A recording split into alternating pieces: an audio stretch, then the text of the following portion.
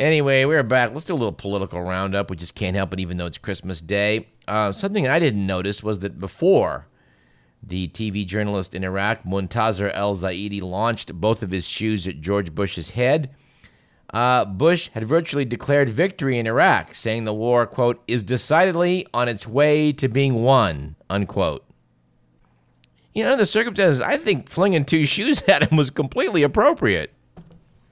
And it's not clear what's going to happen as the time we're sitting down in front of the microphone, but it does seem that Al Franken may prevail in the Minnesota senatorial race. There's apparently still about 1,500 ballots that are disputed, and they're trying to figure out how to assess what's on them, but that Al Franken's got a lead of something like 48 votes.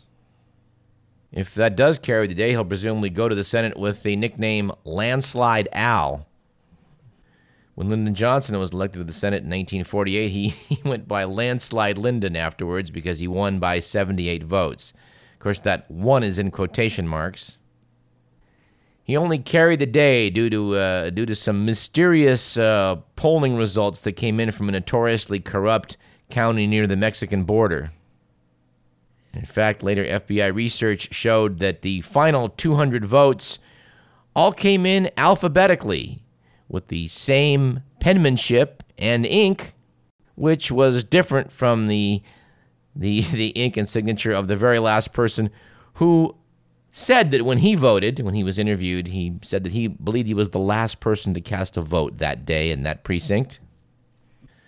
But as you know, no matter where you're listening from, politics intrudes, and the federal authorities decided to let things stand. And that's how LBJ became first a senator, then the most powerful senator in U.S. history, then the vice president, and eventually the president of the U.S. of A.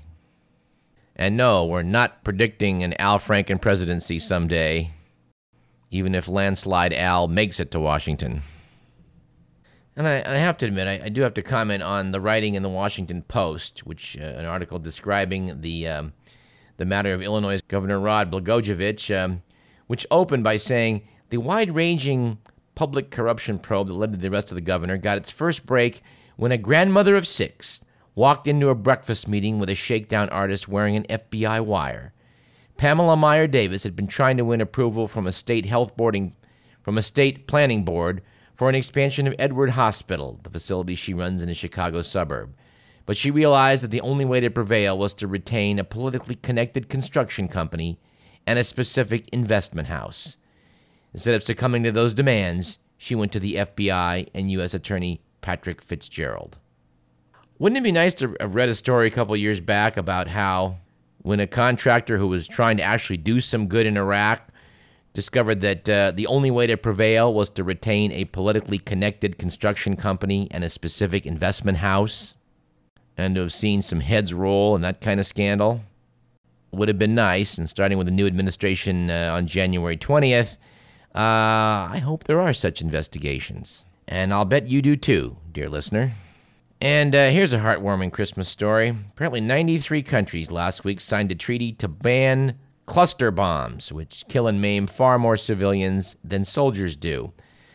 But the world's top users of the weapons, which include Russia, China, Israel, India, Pakistan, and the United States, refused to sign the pact, saying the bombs have legitimate military uses. In fact, more than 90% of cluster bomb victims are believed to be civilians, 1/3 of them children. Well, shame on Russia, China, Israel, India, Pakistan, and the United States. Although I'm tempted to do some of our year in review programming a little bit early, I think we're going to put that off till next week on New Year's Day. At which point we'll try and take a look back at 2008 with maybe some of our favorite correspondents. I think we have to take a minute to go back to the Bernard Madoff story, which is dropping jaws all over the world. Some market insiders were long saying that Bernard Madoff's purported investment strategy couldn't possibly generate the steady returns he was delivering to people. Madoff had claimed he was earning higher returns by buying stocks and simultaneously trading options on those stocks, profiting on tiny price differences between the two. But those in the know said that to do so, he would have had to trade far more options contracts than actually change hands daily on the nation's option exchanges. And the Wall Street Journal notes that such discrepancies convinced Harry Markopolos, a rival money manager, that the results likely weren't real. He wrote the SEC in 1999, warning that, quote, Madoff Securities is the world's largest Ponzi scheme, unquote. The SEC, for its part, has now launched an internal investigation to determine why it ignored such warnings.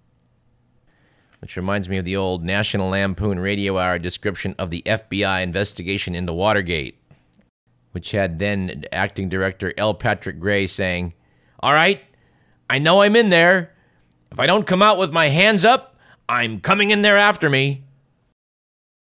But I'd like to quote Henry Blodgett, writing in bloggingstocks.com, as reported in the Week magazine.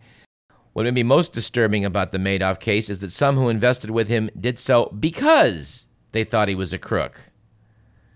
Wrote Blodgett, the smart money knows he had to be cheating because the returns he was generating were impossibly good. It would appear that these investors assumed Madoff was somehow illegally trading on information from his market-making business. They were happy to profit from what they thought was an insider trading scheme, never imagining that Madoff was instead running a good old-fashioned Ponzi scheme. Well, now they know. You know, one of the great things about the annual end-of-the-year issue from The Economist is it's a double issue, and they seem to put a lot of fascinating articles in there that just didn't seem to make it into print earlier. One was a historical look back at a legislative effort in June of 1930, as the Depression was starting in this country, that is universally regarded as having been a really bad idea. That bad idea was the Hawley-Smoot Tariff Act.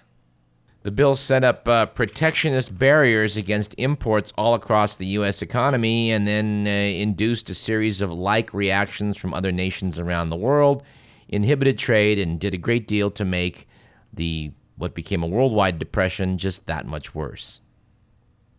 There were some people that saw what it was going to do. Apparently, Thomas Lamont, a partner at J.P. Morgan, went to President Herbert Hoover and said, I almost went down on my knees to beg him to veto the asinine Hawley-Smoot tariff.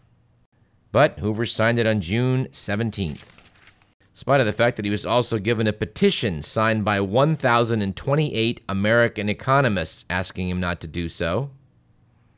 Its critics also included Franklin Roosevelt, who in his presidential campaign in 1932 dubbed the bill the Grundy Tariff, after Joseph Grundy, a Republican senator from Pennsylvania and president of the Pennsylvania Manufacturers Association, who said that anyone who made campaign contributions was entitled to higher tariffs in return. Boy, thankfully nothing like that could possibly happen today. Might be a good time to mention a classic we've talked about on this show before and quoted from, a book written in something like 1830, still available in bookstores and probably on Amazon. I mean, you can pick up a copy of Extraordinary Popular Delusions and the Madness of Crowds. Reference is made to one of the incidents described in that book, that of the South Sea Bubble. But The Economist, being a very pro-business magazine, had an article titled The Beauty of Bubbles, which explained how, in the end, a lot of people go broke, but, a lot of good could come of these bubble schemes. The example they give is that of Miami Beach and the Florida land boom in the 1920s. And yes, it's true, as a result of all this real estate speculation, Miami Beach was constructed out of mangrove swamps. But that hardly seems a justification for real estate speculators.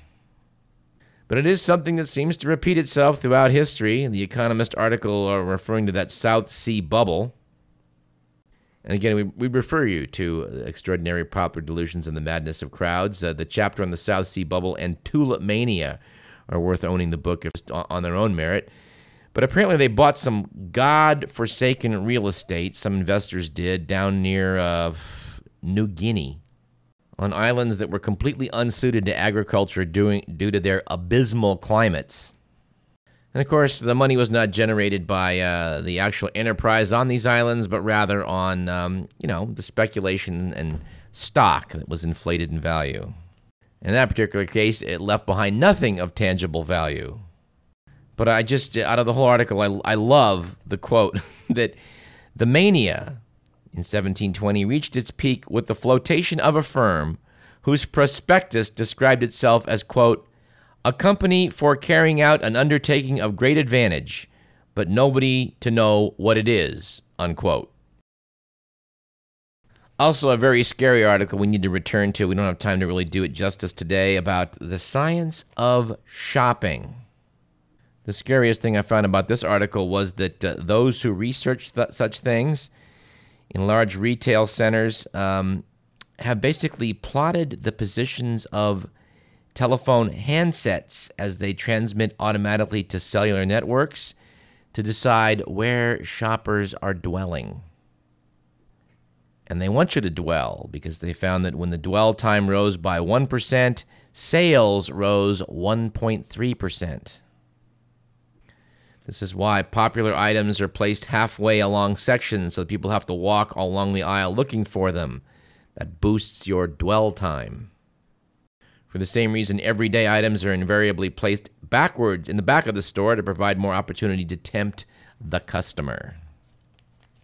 Well, there's more to say on that in the future. I want to compliment some of the writing that's going on out there. Just loved a piece by Blair Anthony Robertson from SACB.com talking about the elements of style, how this pamphlet, this thin book for aspiring writers is 50 years old now.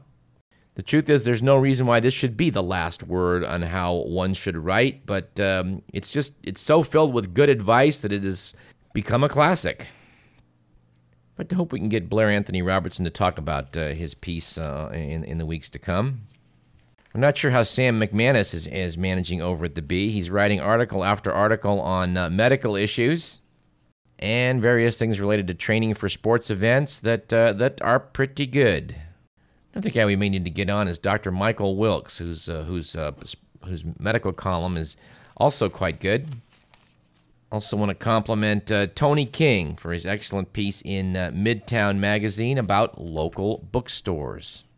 I think whether you live in Sacramento or Serbia, one of the best deals you're going to find in whatever neighborhood you're in is going to be a used bookstore.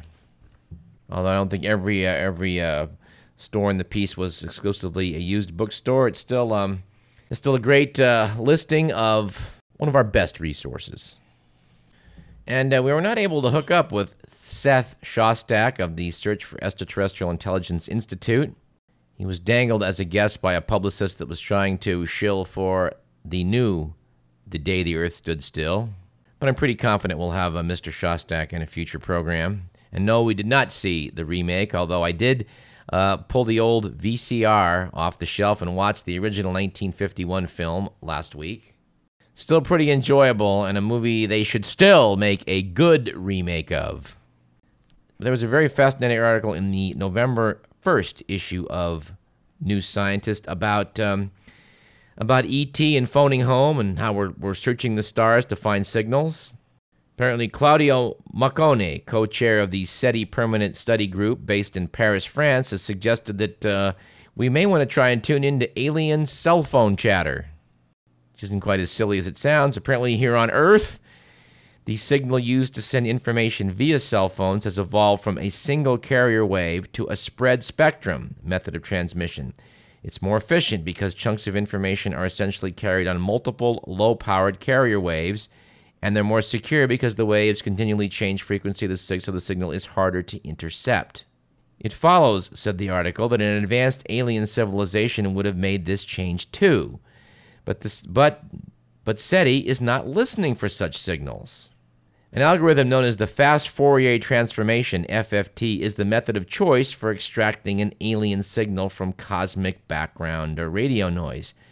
However, the technique cannot extract a spread spectrum signal like on the cell phones we're using right here on Earth.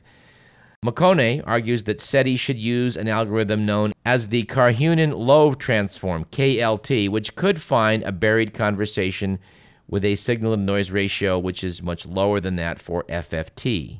Apparently, some people have been preaching this using KLT since the early 1980s, but it's been impractical since you need to have the computing of millions of simultaneous equations, and even supercomputers today would struggle with this. But apparently, these mathematical minds have figured out some ways around this, and they're suggesting we may want to program this new KLT method into computers we have. And sounding off on this for the article was Seth Shostak at the SETI Institute in California, who agreed that the KLT may be the way to go, but thinks we shouldn't abandon existing efforts yet. It's likely, he said, that for their own conversation they use a spread spectrum method, but it's not terribly crazy to assume that to get our attention they might use a ping signal that has a lot of energy in a narrow band, the kind of thing the FFT could find. Anyway, speaking of SETI, the star Fomalhaut, which was recently discovered to have planets on it, is now prominently visible in the southern sky on this date. That's assuming you're listening in the northern hemisphere. If you are and you look south, about the only bright star in the south will be Fomalhaut, a near neighbor which has planets around it. And once again, too much material, too little time. We're going to have to take another break and then come back and re-air a whimsical piece we did about old-time radio. I'm Douglas Everett. You're listening to Radio Parallax.